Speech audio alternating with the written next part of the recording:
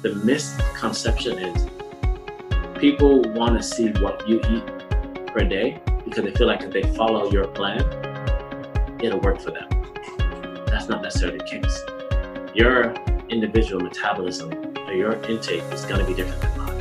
Hello and welcome to the Plant Prescription Podcast. This podcast is all about helping you live a longer, happier, and healthier life.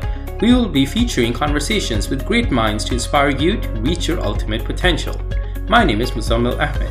I'm a medical student with a master's in psychology, certification in nutrition, and a bachelor's in business. And my name is Cass Warbeck. I'm a medical student with a Bachelor of Science in Health and Fitness Physiology, and I'm also a plant-fueled Muay Thai fighter. We are both plant-based lifestyle advocates who are passionate about spreading positivity, optimizing health, and promoting sustainability. Hey friends, welcome back to the podcast. Sorry we have been MIA for a bit, but we have an exciting episode for you today. Before we get into introducing our new guest, I wanted to share with you guys that recently I developed a new website called drplantbased.ca with a ton of information on nutrition and health along with many plant-based recipes. I have articles there written by myself, many doctors, as well as by Cass. There's also a newsletter that you can sign up for on the main homepage, as well as a free plant-based transition guide ebook you can grab from the website. Again, it is drplantbased.ca and the transition guide is under the free ebook tab. Now back to introducing our amazing guest. We often get messages about bodybuilding on a plant-based diet, and we have already had Derek Semnett and Leo Venus on our podcast, but it was time to bring on a professional bodybuilder, Tori Washington. He's also a National Academy of Sports Medicine certified coach. What makes Tori's story particularly fascinating is that he was raised as a vegetarian and only ate meat for a short period of time while he lived with his grandparents in Jamaica. But at the age of 23, in 1998, he turned to a completely plant-based vegan lifestyle. When he started training in the gym and getting serious about sculpting his body, he refused to listen when others told him he needed meat to grow bigger and get stronger. Tori competed in his first open bodybuilding show in 2009 and took third place, but this wasn't good enough for him. In his second ever contest, Tori took first place in his category and first place overall, earning his pro card. And from then on, he never looked back. Today, he is passionate about sharing what he has learned over the years with others and is a true inspiration for the vegan community.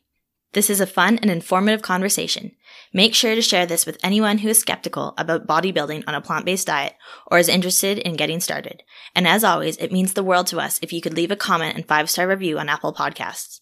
It helps others find the show and it gets the plant-based message out there. Hey Tori, we're super excited to have you on Plant Prescription Podcast. How are you doing today? I'm good. How are you? Yeah, we're doing well, thanks. We thought it would be good to start off with, where did you grow up? Where I grew up? That's kind of interesting. I was born in Alabama, lived in Jamaica, and then I lived most of my, middle school, high school time in South Florida. And then I went to college back in Alabama. So were you in Jamaica for a specific reason? Is that where you're from? Like, how did that happen? No, Jamaica occurred because of my mother wanting to find some time to get herself together financially because, being a single parent, 2 children, she sent us to her parents, which are our grandparents at the time. And we lived there with them and went to school there for about 3 years. And then we came back to the States. So what was that like growing up in Jamaica and then alternatively transitioning back to the States? Well, it was actually quite a bit daunting in the sense that it kind of gave me the task of developing who I am in a sense, because I was, once we went to Jamaica, we were coming from a different culture and different background. Even though our family is Jamaican, we didn't really know much about Jamaica other than my brother was born there. I've probably been there as a baby and a child, but the most I remember is living there for those 3 years and going there.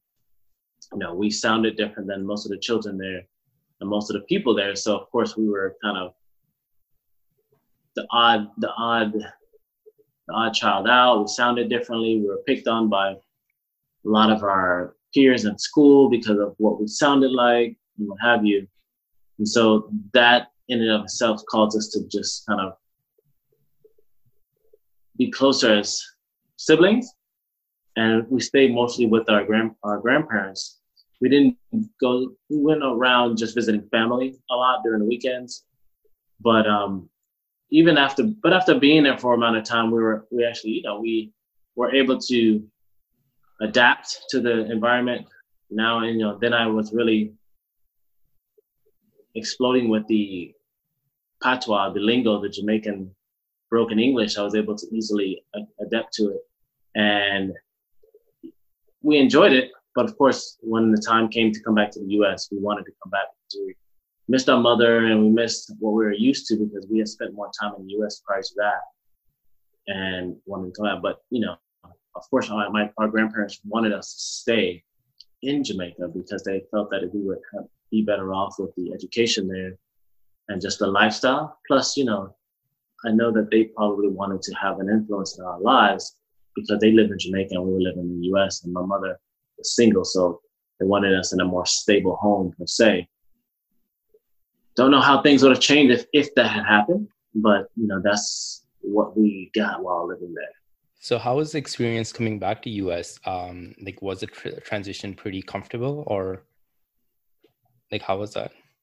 No, at that time, and I think even, I don't know if I want to say now, but at that time, we had issues coming back. The only issue we had coming back was, again, now we face ridicule and judgment based on how we sounded because we're coming from an island, and a lot of the kids looked at us as, you island boys, you go back on your banana boat, why do you sound like that? We were around a lot of Caucasian kids and people who had never really traveled outside of the country. And if they did, it was for vacation. So they weren't expecting to have people like us actually in school with them. And so that was another transitionary period of mine and my brother's life that we had to go through in order to, develop thick skin and develop our character. So it was a tough transition back because then we didn't go straight to Alabama. We came to South Florida. South Florida, of course, was different than Alabama. And Alabama probably a little bit more closed off in the mindset. So we may have had even a larger issue going back to Alabama. We came to South Florida, where there are Jamaicans living here. But of course, in school it's different. Kids are always going to find something to pick on you about. So. Wow. All those changes probably really shaped you as a person. I know, for the most part, if not the entire time, you grew up as vegetarian. How was your diet like growing up? Wait, grew up as a what? Oh, vegetarian?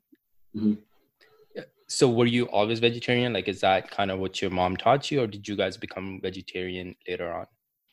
Well, when we were born, my mother had already changed her lifestyle prior to from what I know. Basically she transitioned from Catholic to Seventh-day Adventist. And then the Seventh-day Adventist way of life, it's about a health message. And the health message is to eat from the earth, basically similarly to Garden of Eden. And when she did this, of course, I don't think my father was for it, but being that my mom was adamant about it, she raised us vegetarian. And then, of course, my father was out of the picture by the time I was 5. And so I knew nothing different. It was just what I had already known. It's not until we went to Jamaica that we experienced the meat of, the normal everyday regimen that people partake in. But of course, we were living in Jamaica, so we had the curry chicken, the beef and things like that. But we never had pork because my mother was very adamant about pork. She said, please don't feed them pork. And so I don't know what pig tastes like. I've never had that, but it's been so long ago, I don't even know what anything tastes like. And so during that time, we experienced it. And then once I returned to the States, we still returned to the States with those tastes remaining. It's not until I came into the Rastafarian lifestyle, which was a little bit, maybe a couple years, 4 to 5 years after, that I started to read more about the way of life, and it mirrored what I had been going through prior to going to Jamaica, and that then started to abruptly change my nutritional consumption. Can you explain the Rastafarian lifestyle just a little bit better for people that may have never heard this term before? So I don't know if I can make it simple, because it's complex, because I look at any type of lifestyle as unique in the sense that you can't just explain it one way, because everybody has a different experience with it. Just as we as individuals have different experiences in our life, I may interact with, let's say, this actor and find him fantastic, but your interaction may have been one of, it was not so good, but we are interacting with the same person. So it's the same thing with a belief system. So Rastafari came from a movement with Marcus Garvey, who started to talk about a king shall come out of Ethiopia, and this king shall rise against the forces of Mussolini and what have you that were colonizing and going to different countries to destroy their inner workings and then take over. And so, being of small stature, he talked about him from the writings within the Bible. And a lot of Jamaicans took this on as, this is the King of Kings, Lord of Lords, conquering lion of the tribe of Judah. And his name turned out to be Ras Tafari Makanen. Ras being head king, Tafari is his first name. Makanen was his last name. So they adorned the locks in order to show rebellion in the Mau Mau tribe, which is a tribe out of Africa who fought against colonial rule. And so it's like they put these two thought processes together, taking on, the Rastafari moniker, and Rastafari became a lifestyle hailed after this king of Ethiopia called Tafari Makanen. Now at the time, most teachings say that most people who are prophets or, leaders don't know it until, they don't know it, that they're being hailed as this king, returning king. And, in the Bible, it talked about the second coming. He was considered the second coming by the Rastafarians. And so in partaking of this, they looked into the Nazarite tradition, which is in Christian ideology of growing the locks, and as well as understanding the Garden of Eden, eating of fruit from the land. And this is in turn where Rastas got Ital. Rastas use I in place of a lot of things that are connotated as being negative, because I was symbolic of I and I is one with the Most High. I and I is one with the universe, God, however, or Jah. Jah is the interpretation of God to Rastas. And so I was always placed in front of things. So instead of nat or natural, we decided they called it Ital. And so Ital, food, natural food, is what we're supposed to eat as nutrition for our bodies, and not partaking in Babylonian society, which is the outside world way of food by slaughtering of animals or what have you. But ironically enough, most Rastas lived in the bushes of Jamaica and near the beach, so most of them were fishermen. So a lot of Rastas still consume fish, and they didn't consider fish as, a bad thing or what have you. And this in turn led me to changing my lifestyle, because I took Ital as I shouldn't partake in anything that comes from an animal, fish, egg, cheese, or whatever. And I further moved on to just eating strictly plants and fruits. But I didn't have any idea of the terminology that we now know as vegan. Wow. So when you did transition, how was that experience initially? Like when you start taking like dairy and eggs out, because you were a vegetarian before, like how did you feel? How did your body feel when you made that transition? Honestly, I never paid attention. Yeah. Because I'm also, there was a light switch. You know how you flip on the switch and the light comes on? I just turned it on. That was it. Flipped it off. And that was it. And I just went straight into just eating plants and fruits. And so, of course, in the beginning stages, you're not as, how can I say, you don't scrutinize that much. You're a little bit more lenient, because I remember in the beginning phases of me not eating anything, I went to one of my friend's house, and this is for you because no one has ever heard this story, that I went to my friend's house. His mom, they're Ecuadorian, and I was there, and she made me a plate of food, and I was like, no, I don't eat chicken. And he was like, you have to just be rude, because she didn't speak English, and it would be rude for me not to. At that time, now, if I went to somewhere and they said it'd be rude, I'd be like, oh, well, I wouldn't partake in it, but I still did it. The next day, my stomach was shot because I had not been eating that. And so, now in this day and age, if that happens, people are like, oh, you're not vegan anymore, and yada, yada, yada. And it's a bunch of ridicule and ostracized and what have you to those individuals. Nowadays, I wouldn't care, because I think, we tend to let the public opinion sway who we are as individuals. But it really was, like I said, with no transition. And my body, I think the only thing I noticed difference was the recovery. I was able to train, no problem, 3 times a day if I needed to, and it was like nothing. I love to work out. I started working out when I was 15, and slowly just transitioned into doing it more and more until I really understood bodybuilding to a different level. And yeah, it was the one thing about it. A lot of people were intrigued, because when we would go out to eat, they would wonder what I'm eating and ask me questions. And I just became the topic of conversation every time. And it was a little bit annoying, because, back then it wasn't much. I didn't even know vegan was around since the 70s or the 60s. So I had no idea, so people were just always asking me questions, because they're not used to seeing someone just eat plants and fruits and look like I did.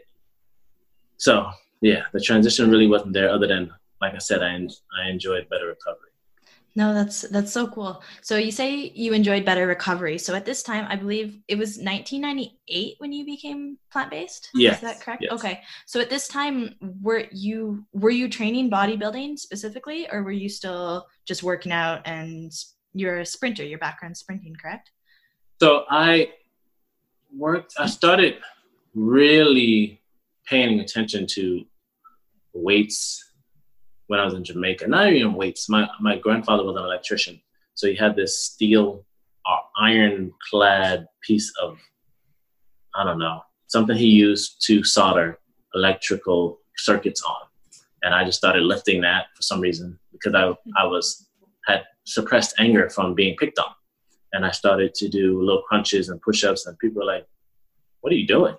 And then when I moved to the States, so again, picked on again, so suppression of all of this anger, instead of lashing out at people, I put it on the inside, and I took that into later on in life, because, you're not given or taught how to express these feelings of frustration or what have you. And I ended up asking my mom to get me a bench, and she got me a bench and a dumbbell. And I started working out with this one dumbbell, doing one arm chest presses, one arm curls, switching between arms. Then I started learning more about bodybuilding, only because I was really intrigued with cartoons and comic book characters, Wolverine and Superman. And so I looked at them as heroes, as, I wanted to look like them. If I looked like them, I could lift anybody up or lift any building, and nobody would mess with me. So I looked at it because as a little kid, you just wanted to be able to, crush anybody that talked about you. And so when I started to really pay attention to bodybuilding, I started watching movies, and I noticed Arnold Schwarzenegger. And Arnold Schwarzenegger had this physique that was just amazing. And then to find out how he developed that physique, I realized it was bodybuilding. And so I said, oh, okay, so this is what I needed to do. And so I started to bodybuild and really read and pay attention to what these guys did. And I paid attention to form more than anything else. And I started lifting more and more. And then I finally was able to get into a gym. And so once I got into a gym, I started working out a little harder. And people would see me and think, are you competing? And I didn't know much about that. I was like, no. They said, I think because my metabolism at the time was, even my metabolism now is pretty high. My metabolism was so fast, I always stayed shredded or lean. I looked like I could get on stage. And then I didn't start track sprinting until about junior year in high school. Because prior to that, I was kind of a nerd. I was kind of a nerd because, no one accepted me. So the people that did accept me are your Marilyn Manson type people. And I actually went to high school with them. So I was around people who were headbangers, into heavy metal music, speed, deaths, thrash metal. Those are the type of individuals that I was around with. But they were very intelligent, because they studied because they didn't want to come to class. And so when they come to class, they want to come for the test, pass the test, ace it, and not be back in class for the next 2 weeks. But those are the people I hung out with. And it's not until my junior year in high school where I started to grow locks and hang out with a different crowd. I started track and field, and I really excelled at it because I had raw power and speed. Didn't have technique. Of course, in high school, they didn't teach you technique, but I was good at it. So I also played recreational football, which is soccer in Jamaica. But then while here in the U.S., as I'm running track and field, coaches on the football team for American football noticed my speed and size and asked me to play football. But that's where I slipped up because I ended up injuring myself, which kind of messed up my track and field because I injured my knee, and you need your knee to run. And so it's not until I think once it healed, I don't think I ever did it again. I remember going to States. I was very good.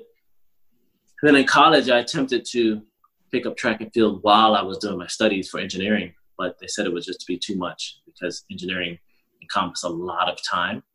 And they said you wouldn't have time to do track as well. Well, that's what my college advisor told me. So I took their advice and never went back to track and field, although I felt I could have been on the Olympic stage because I was that good. But it just never materialized. And so that's unfortunate. I'm pretty sure you would have. Just quick follow-up questions, just to put things into perspective. So you went plant-based in 1998. How old were you? Was that in high school, before or after? It was after high school. It was after high school.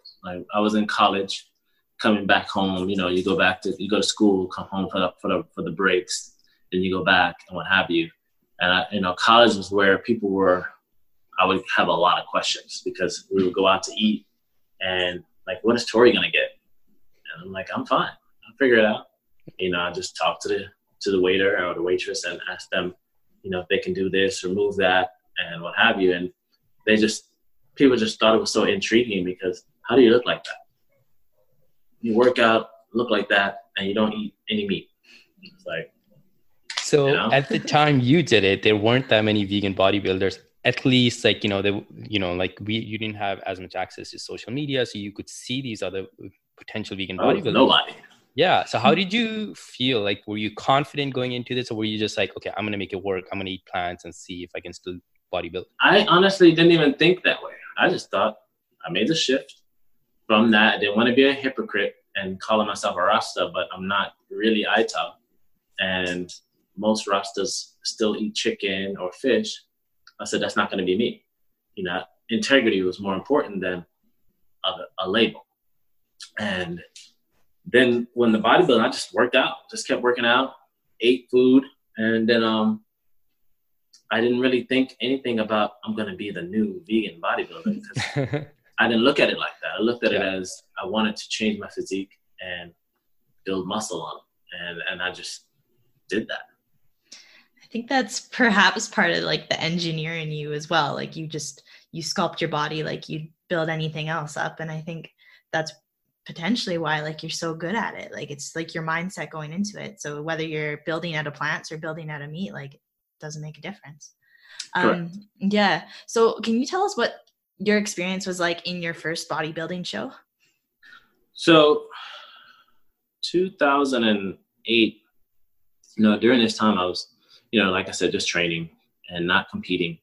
And then around 2008, one of my colleagues from high school, he called me. We were talking. He said, "Hey, man, you need to go see our friend. He's competing in Atlanta." And I was living in Alabama.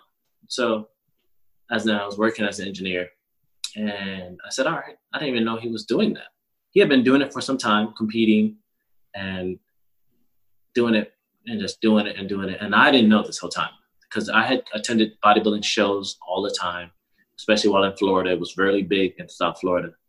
And getting to meet all of these bodybuilders who were all over the scene and the magazines and what have you, seen them in the gyms. But I didn't compete. I didn't compete. I had actually had the idea to compete last year in middle school. But I was like, no, that's too young. But my friend did. He ended up competing. I don't even know where he is at this moment, to be honest with you. I'm still wanting to find out where is Richard Sirico. Anyways, by the time I'm working, 2008, I go see my friend. He gets on stage, and he ends up winning this specific show and gets his pro card. And I was like, what? And then when I saw him off the stage, that's inspired me because he looked like the comic book character Superman and Wolverine that I was drawing all the time. His abs were chiseled. He was just defined everywhere. And I thought I looked good at the time, but not like that. And so I really said, you know what? I don't want to leave and end my life by saying I should have or I wish I did. And I said, I don't want to be on my bed. I remember reading something that you don't want to end your life by saying what a lot of should-haves. I said, you know what? I'm just going to do a show. At least I can do a show and say I did one. And so I asked him, I said, hey, man, can you help me compete? He's like, but you're vegan. I was like, and, I didn't, okay. I was like, look at me. That didn't seem like it doesn't matter.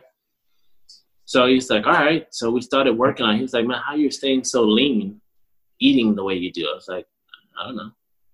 So we did our first show April of 2009. I remember he was teaching me posing, a lot of posing, bodybuilding posing. And I realized that posing in and of itself is probably the hardest part of training because training is fun. You're lifting weight, pushing weight, you're feeling the muscle work. But posing, you're holding that muscle for 30 seconds or to a minute. All of them, not just one, all of them at the same time, while smiling and looking good in front of a judge and next to people who probably have been doing it longer or if not the same amount of time or less. So we get to my first show and it was like 9 to 10 guys. And, I just put in my bio, vegan, blah, blah, blah. But I didn't think anything of it and ended up placing third. Wow. And that actually excited me because I didn't think I would place that high. And I was this close from second. The reason I got third, what the judge told me, in the lineup, we're looking at you guys and we're seeing how well your conditioning is, how well you can hold your poses. And at one point, I kind of let my legs go because I was so tired. And I remember not being able to hear. You go deaf. People are like, keep your head up. And you're like, what? I can't breathe. You're going through all these different emotions. It's your first time. And when he said that to me, I said, oh, that won't happen again. And I said, I have to do it again. I have to do another show. And so I did my second show 2-3 months later. And of course, he was the judge again. And I made sure my legs were going to be, I was going to hold he called them your wheels. We call our legs wheels because it's what you move on. Mm-hmm. And I said, I'm going to make sure my wheels are always contracted in that position. And I was. And then I ended up winning my class. And then after you win your class and this show was bigger, you then compete against the top guy of every other of every other class, and then you win your pro card. I didn't know that at the time. And since I won my class, I had to go against the other guys from the other divisions. And I ended up winning that too and get my first pro card in my second show. And that said to me, okay, I'm good at this. And my friend that helped me, it took him like 8-10 shows to do it. But for me, it took me my second show, and I was vegan. So then that just snowballed into people were like, this guy's vegan. How in the world? And next thing you know, I'm winning shows. I'm at the top. I'm always in the top 4. And people are like, this doesn't make no sense. You know, they never said to me, oh, you could be the winner. All you need is a little more size. Maybe you should think about eating meat. I'm like, what? That's not, why would I eat meat just to be a winner if, you know, all you're saying is I just need more size? And so it's not until I started to figure it out later on in life how to increase size by, you know, just manipulation of your nutrition, training, recovery, rest, things like that, that if I look at now and then, I dwarfed that look 20,000 times. I don't even know how. I look at that first show like, how did I even place third? You know, but the way I look now, I would make that look like dog meat. You know what I mean? So yeah. That's a really cool story. Speaking about training, so what does your training look like in, like, you know, how's your training splits? How many rest days do you take? 2 rest days, train about 5 to 6 days a week, depending. I work out 3 days in a week, 3 days consecutively. And then I take a break. Then I go back on 2-3 days, and then I take another break. And my training, when you're natural, you need to train certain body parts more than once a week because it needs the stimulation. If you think about it, we don't do a lot. You know, we sit around and then we go work out for an hour and expect that to be enough. You know, no. You know, we have the capability to, you know, if you think about prior to technology, being able to sit in front of a computer and phone and TV, we were moving. We're out. Some people are out on a farm all day, you know, for 8 hours. And so that's why I can train body parts 2 times, 3 times a week, especially ones who are lagging. But of course, there's rest and recovery, and we are putting it under much more stress.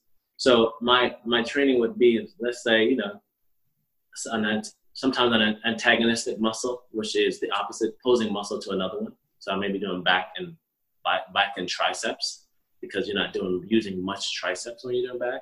But I typically do more synergistic muscle groups. So I may be training back, shoulders, and biceps together, or chest, tries, and then throw in something else that I'm working on as well. But it's almost kind of a push-pull, but it's not necessarily a push-pull. It just switches up a lot. Okay, so that's really interesting. So what do your rep ranges and your sets look like? Do you keep it the same all the time, or do you mix it up and periodize your training? So my rep ranges go from 3 to 30. And sometimes a set will be 120 reps. Wow. So, you know, that volume, you know, scientific, it's been shown that lightweight, high volume can build just as much muscle as heavyweight, low volume. But it's also good about, you know, you have different muscle groups, type 2 muscle fibers, type 1 muscle fibers, and they each require a different type of volume and frequency. So being that I work in the entire spectrum of rep ranges and sets, you know, sometimes 3 sets, 6 sets of 30 reps, you know, it's 180 reps on a specific muscle group, you know, so it changes up. And those are the things that are important to having a well-rounded physique, because I'm very big on symmetry and proportion. And I think that's what helped me do well against bigger guys, is that, yeah, they were bigger than me, but I had a more complete package. So if you're training in all these different rep ranges, will that be within the same week or within the same workout? Same workout. Wow, crazy.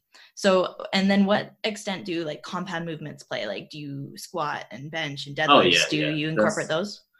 It's interesting. In the past, I didn't like them because I felt that they were damaging to the spine and not good for your hips and just stunting growth. So I didn't do them. I didn't do deadlifts. I didn't know what they were. I didn't do them. I did overhead shoulder press, but then once I kind of started studying some science about how they can be damaging to the shoulders, causing impingements and what have you, I stopped. But it also showed when I stopped, I didn't realize that once I added them back in, how critical or integral they are to developing larger shoulders. I just had to work on the movement and making sure that I stretch and take care of myself so that therefore I don't have those type of problems or injuries later on. And once I started deadlifting, it's like I loved it. I was like, what? Why was I not doing this? But deadlifting has such a massive like energy or metabolic drain on the system, but it causes the body to go into growth and to stimulate, the body to build muscle, because you're really attacking the nervous system and then causing it to say, oh shoot, we gotta get stronger. Squatting, which helps to build stabilizers, strengthen the back, strengthen the quads. Of course, it can be hard on the back, so I don't suggest it for everybody, but of course you have front squats, you have pelvic squats, you have different types of squats you can incorporate in order to build your physique. So compound movement, I love pull-ups, chest, bench press, things like that. All those things, military presses are very important when you wanted to build a physique. It's actually the foundation of my primer guide on my website, where it's basically based off of bodybuilding foundation. I think a lot of times we look for fancy new workouts because people get bored, but they don't recognize that some of the basic exercises are what builds quality muscle. Absolutely. How does cardio fit into your routine? It doesn't. No, it doesn't. But I actually was a person that had never used cardio. From the beginning of my career, cardio was really, once I started using it, because that's just how the guy who helped me out was telling me to do, because that's what he knew. He figured that everybody had to do cardio from the beginning, so much cardio. But it really caused me to look watery. Once I recognized that cardio is a necessity, it's a tool, not a necessity, cardio is barely there. Because when you're building a physique, cardio, if you cause your body to adapt to cardio, you're going to look like a marathon runner. And we all know that marathon runners don't look like bodybuilders on stage. So when you're doing that, you're causing your body to go to more of a catabolic state. And you want to be in a more anabolic state where you're in growth, where you have muscle growth. So cardio to me is sort of added in later on, closer to my show. In the beginning phases, I really don't do much cardio, just kind of keep building, and I can still drop weight based on my nutritional intake, because you want cardio to be that last tool where you're like, okay, I need to fine tune this a little bit more and tighten up just a bit, but it's not something I add into any clients right away. We add it in slowly. No, that's super interesting, because I feel like a lot of people, they're constantly doing cardio because they're constantly trying to stay lean, or correct. I think there's a huge misconception, and a lot of people, they're doing so much cardio already. When they do transition or into a competition or into more preparation, all of a sudden they have to do, like, it's insane how much cardio people will spend doing because they were doing it all along. Does that make sense? What am I? Yeah. No, so super interesting. So is that the biggest change? Like, when you go from maintenance to prepping for a show, it's you add in a little bit of cardio when you get closer to the end, and then obviously you're manipulating your food intake a little bit. Does your training that's basically change? it. Yeah. Increasing my water intake, making sure my rest is taking as a priority, meaning 8 hours or more, because rest is what helps increase the amount of fat loss and increases the amount of muscle maintained. When your sleep is not sufficient, you will not lose as much body fat and you will lose muscle mass. And so that's important. Increasing my water intake, therefore my body doesn't retain water. Slowly decreasing my caloric intake, and then towards the point when your body starts to adapt to all that stimuli, you add in cardio, and cardio changes, then your intake changes, and then you have to sometimes do them all together. So that way you can get a change that you're looking for, because on stage, they're not asking what your body fat is. They're just basically going off how you look. They're not asking how much you weigh. They do that just to put you in your classes, but it's all about how you look on stage, not these weights, your weight, your height, or your body fat level. Yeah, that's really cool. Do you have any advice for anyone who wants to compete but like hasn't ever tried yet and it's their first time? The advice I would have someone that wants to compete is to understand why you want to compete. Because if you don't understand your why, it's going to be hard to push through. Because it's not for the weak-minded. Because there's days you're going to go to sleep and you'll be so hungry. Because you go from eating a surplus of calories to now you're eating a lot less than your maintenance calories. And your body's remembering that time. Your mind is remembering that. And it sends a signal to your stomach like, yo, we need food. And then you have to look at it like, I can't. I'm done for the day. So the next thing you do is just the best thing you can do is just go to sleep. And you go to sleep. And I usually tell my son, I can't wait to go to bed. And he'd be like, why? He already knows, because I can get up and eat. Because that's what you look forward to. You look forward to the next day where you can eat, like that next meal, because your body's burning through that food so fast. And so that's has to be strong-minded, because I can go out with other people, go eat with other people, and not eat, because I'm okay with it. I know what my goals are. Some people can't do that, and that takes a lot of work. And I like to go out and be around people. So if I'm around people and they're doing all this stuff, it's not going to bother me, because I'm not a smoker. I can go around people that are smoking weed all day and not say, hey, give me some. I can, oh yeah, sure, pass it to the next person. But I've been disciplined in that way that I can do that in any situation. And so it's not that hard for me. And plus, getting ready for competition is fun for me. So it's not, you have to actually make it fun. And so I would say, be ready and willing to have a strong mind, understand why you're doing it, and take it to the end. Follow it through all the way. Just don't half-ass it. Do it. Don't half-ass it, full-ass it. Go all the way in. Jump in.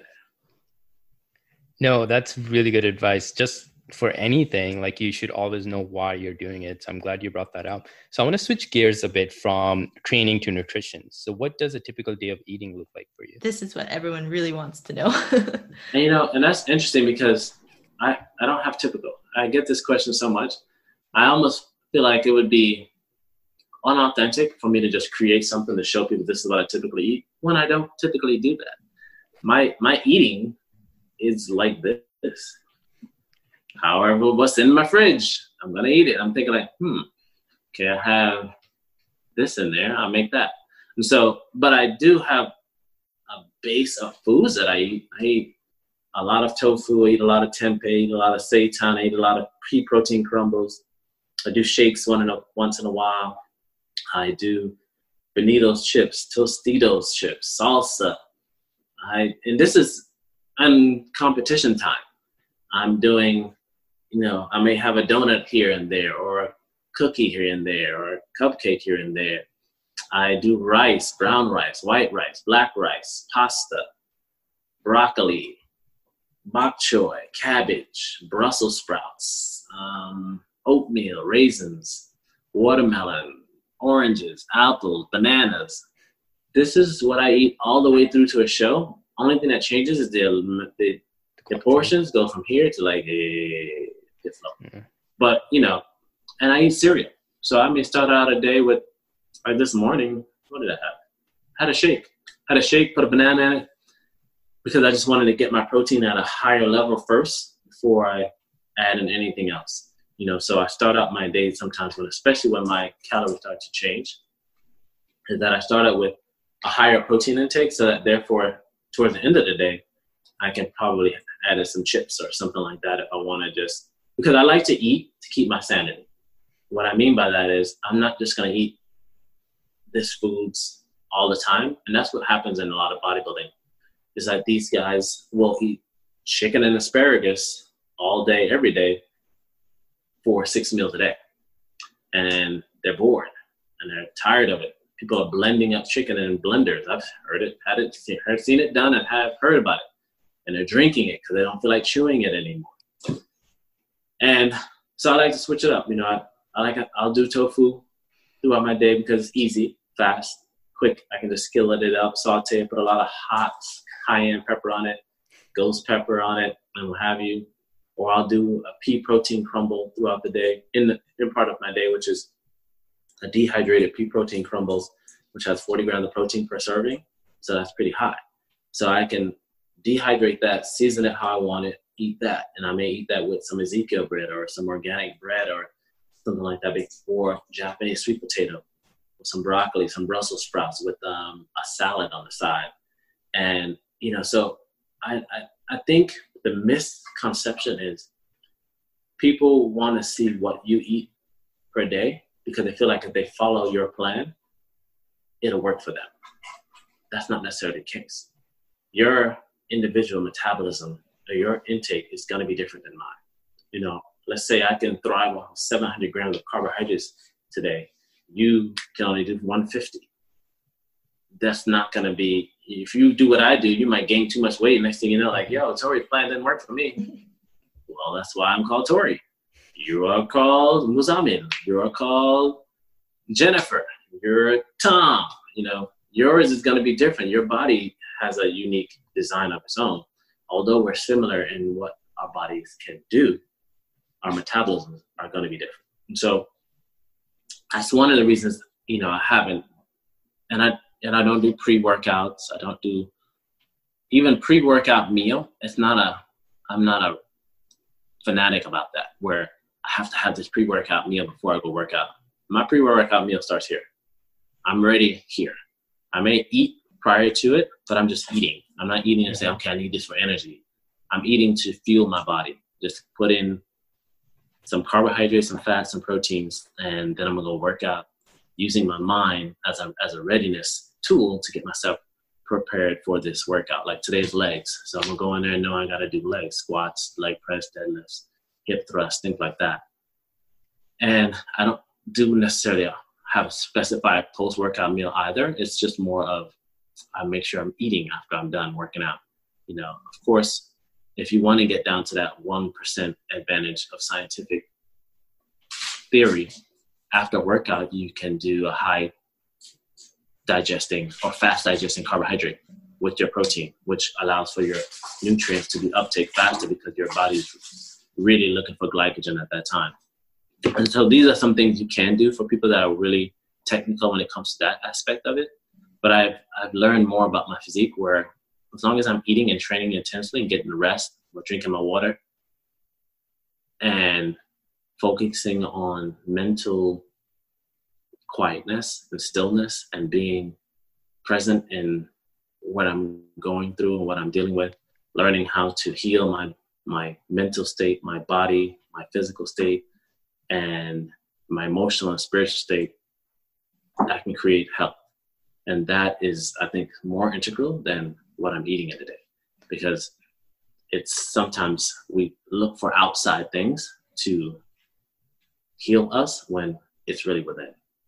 I love that approach. Yeah, that's so refreshing to hear because so many people overcomplicate everything, I think. And there'll be people that are just starting out and they think they have to have these thousands of different supplements at different times a day and they have to have their meals planned completely. Like, it's refreshing to hear from your perspective, like what works for your body isn't going to work for everyone's body. And there's not one specific plan you have to follow to get good results.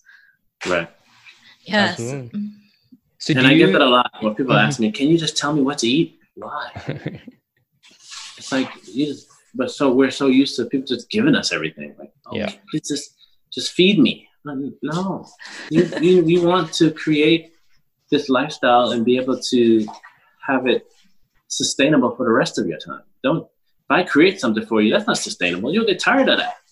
After a couple of years of doing the same thing over and over, next thing you know, you'll be telling me like, man, he created this thing that I've been doing and I'm tired of it. No, I want you to take leadership in your own situation.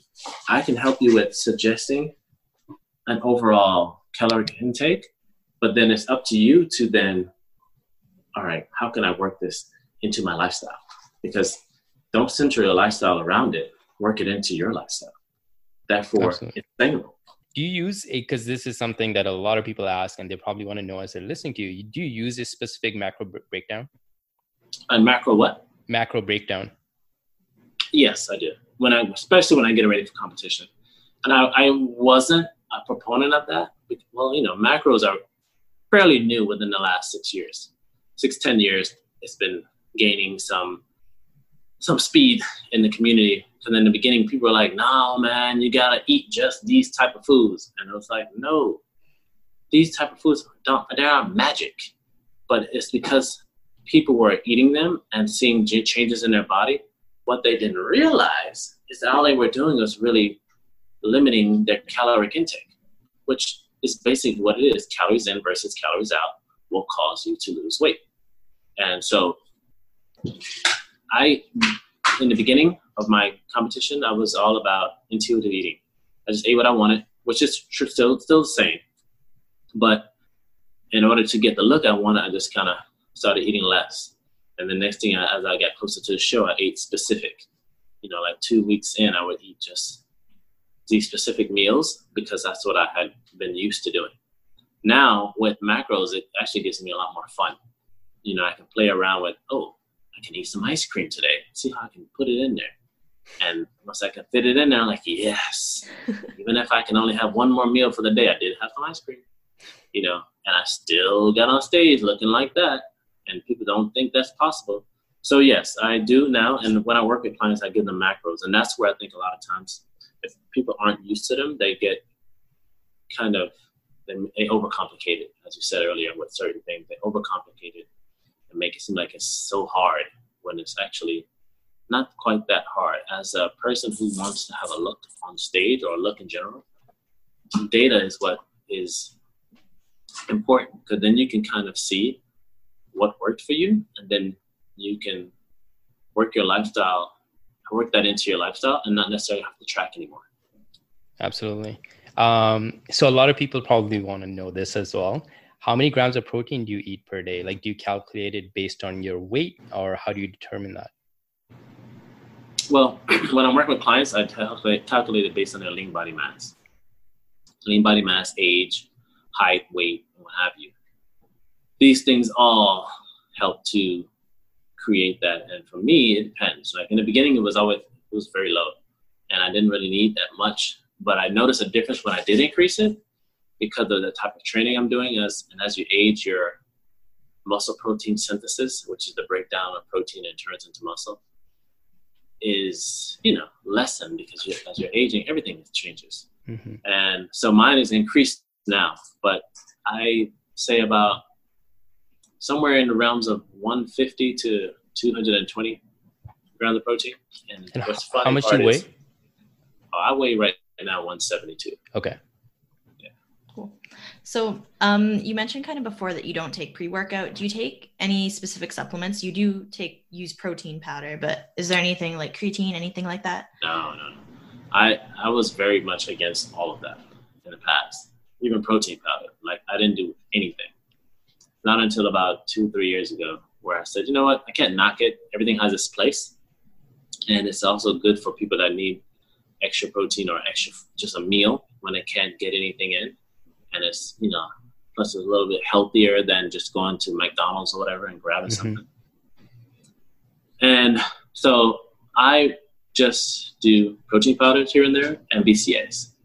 And BCAAs is something that you just add to your water and drink that as you're training, because BCAAs are branched chain amino acids, which are building blocks of protein. So you're just taking them at that smaller level and helping to continuously keep your muscle in an anabolic state. Okay. So I just have a follow-up question to the protein one. You were mentioning how it's changed for you because, as you grow and you have very specific goals but for someone who's just like into being fit and looking lean and have a bit of muscle, would you still recommend as much protein for them, or would you recommend lower for them? It all depends. I would have to see their lifestyle. There's a lot of different variables that come into play when you're going to determine a protein amount for certain people. You can't just say, okay, yeah, you should only eat this much. I have to kind of see what your lifestyle is, what your workout schedule is, what your day-to-day activities are, your height, your weight, and your goals. So there's so many more variables that come into play when determining that for individuals. That makes sense. Absolutely. Oh, awesome. Thank you so much for so much of your time. We have 3 questions that we ask all our guests at the end of the show. The first question is, what is your favorite plant-based meal? Very what? What is your favorite plant-based meal? Oh, plant-based meal. Favorite. I love food, so I don't favorite. Something sweet, definitely. Maybe French toast. Oh, I haven't had French toast forever. That sounds delicious. Okay, second question. What is one kitchen item you wouldn't be able to live without? What is one kitchen item I wouldn't be able to live without?